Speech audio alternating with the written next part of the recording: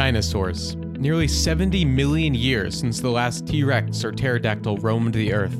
Dinosaurs continue to capture the imagination of the world over, from fans of Jurassic Park and The Land Before Time to fossil collectors and scientists. Which is why I was excited to sit down with Dr. Kenneth Lacovara, one of the leading paleontologists of our time. Dr. Lacovara believes that by using the latest technology to study dinosaurs, we not only gain an understanding of the past, but can also gaze into the future of humanity and consider the promises and pitfalls that come with being the dominant species on Earth. At this point, we rely on these ecosystems. We rely on these animals and these plants for our very way of life. Everybody needs to take action to protect this planet that we live on. Please enjoy our conversation with Dr. Kenneth Lacovara. Dr. Lacovara, thank you for joining us on the Ivy Podcast. Why is it important for us to study dinosaurs if they are extinct? It's important to study dinosaurs. Indeed, it's important to study the ancient past because if we're concerned with our future, if we're concerned with this environmental destiny that we're sailing into, the only answers that we will ever have to guide us to make the right decisions are in the past. We're all interested in the future. Even paleontologists are interested in the future, but we don't have access to the future. We can do no experiments in it. Nobody remembers the future. So literally, all of the information that we need is in the past. And it was Winston Churchill who said, the further back you look, the further ahead you will see. So if you're concerned about the multiple existential crises facing humanity, there are answers in the fossil record. There are answers in the geological record.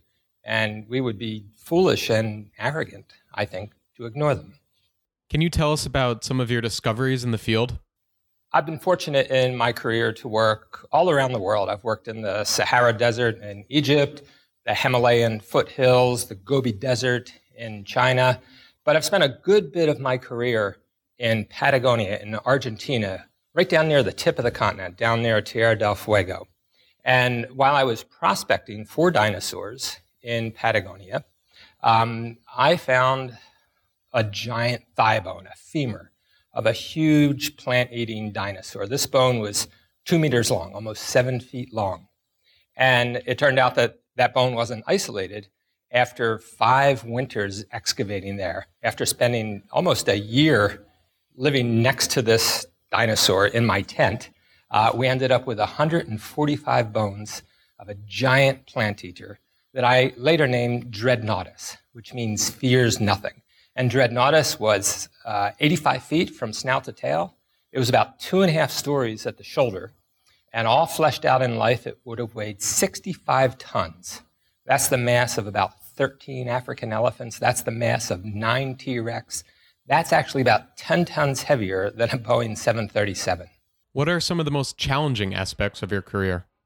Well, being a paleontologist has many challenges. The first one is to get a job as a paleontologist. And unfortunately, there are many more paleontologists than there are jobs for paleontologists. Once you have a career in paleontology, you have to get out in the field. You have to get out in the world and discover things. And so you have to be a lab scientist, but you also have to be a field scientist. You have to be very comfortable living outdoors. You have to be very comfortable with the deprivations that come from living outside for long periods of time. And I always tell my students, forget about comfort.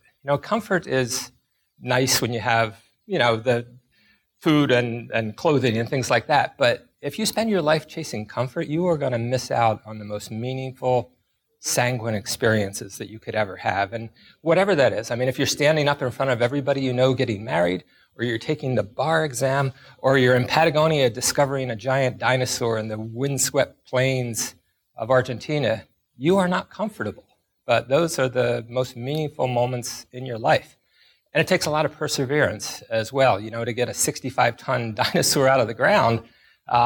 Many people think you're crazy for doing that. And there are literally some paleontologists that would step over fossils that big because it takes so much work and so much money and so much time to do this. But, if you really have a passion for what you do, it's not work, right? If you get paid to do what you love, you win.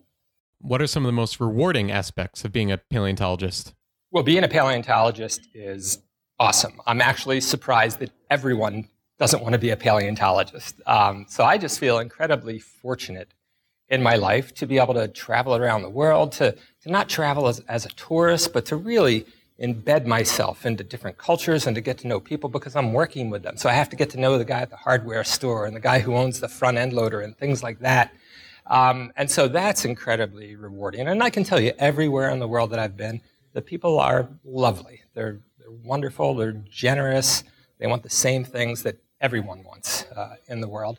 And then, sometimes you get to dig up giant dinosaurs, and then sometimes, if you're lucky, you get to find species that have never been seen by a human before, and then you get to name them. And that is just an indescribable pleasure. But it's also this weighty responsibility to know that this creature that evolved and lived, by its own merits, is now in your hands. It's in your hands. You have to, you're responsible now for the legacy of this animal that existed when our ancestors were tiny little shrews trying to stay away from dinosaurs.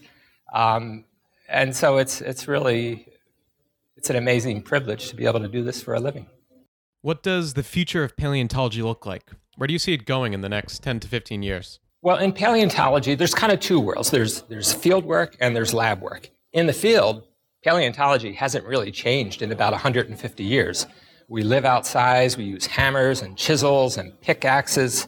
But in the laboratory, we're now applying a whole suite of high-tech tools that now allow us to ask the same kinds of questions about dinosaurs and other extinct creatures that a biologist today would ask about living creatures like a grizzly bear or a blue whale. And so we're recovering proteins and blood cells and blood vessels from dinosaurs.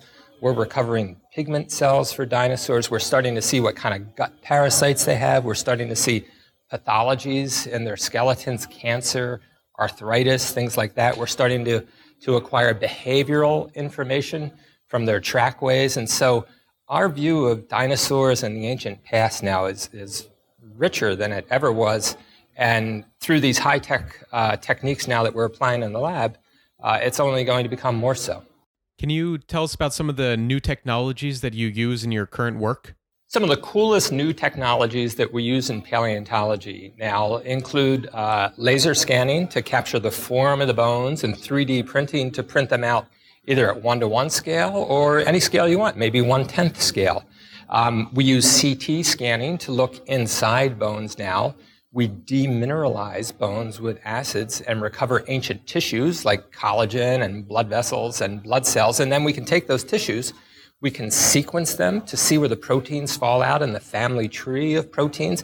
And we can also check to see if they're really from dinosaurs because we have living dinosaurs today, birds. So if you get anti-bird antibodies, you really have anti-dinosaur antibodies. You can expose them to this material, see if they bind, and check to see whether you really have ancient dinosaur tissue. How can millennials and younger generations help support the field? Well, my call to action for millennials goes beyond paleontology. Of course, I want you to go to museums. Of course, I want you to support paleontology. But, what paleontology really has to offer the world is perspective and humility. And when you accept that lesson, you see that, our way of life here on this planet is neither foreordained or guaranteed. We're facing multiple very serious crises right now with global warming, with sea level rise, with the biodiversity crisis. We're losing a species about every 20 seconds, with the toxic chemicals that are being dumped into the environment. These things not only threaten plants and animals. It's not that I want you to save the polar bears. I do, but don't do it for that reason. We're saving humanity at this point. We rely on these ecosystems. We rely on these animals and these plants for our very way of life. And so, I think really everybody needs to take action to protect this planet that we live on. If you step back and you look at the Earth from space, we're on this tiny little, as Carl Sagan said, this little pale blue dot. And, as tiny as the Earth is in space, we live on this little film of the biosphere that covers it. There's not much to it, and it's easy to damage, and it's the only place we have to be. It's the only home we've ever known. We all need to act to protect it. That's our show for this week. Thanks again for tuning in to the Ivy Podcast by Ivy, the Social University. We are the Grad School for Life, and our mission is to spark world-changing collaborations by introducing you to the most inspiring people, ideas, and experiences in the world. Check us out at ivy.com for life-changing advice and gatherings, and the foremost thought leaders shaping our world today. For more information about the Ivy community, and to find out about events happening near you, visit ivy.com and email us via membership@ivy.com. Dream big and stay inspired.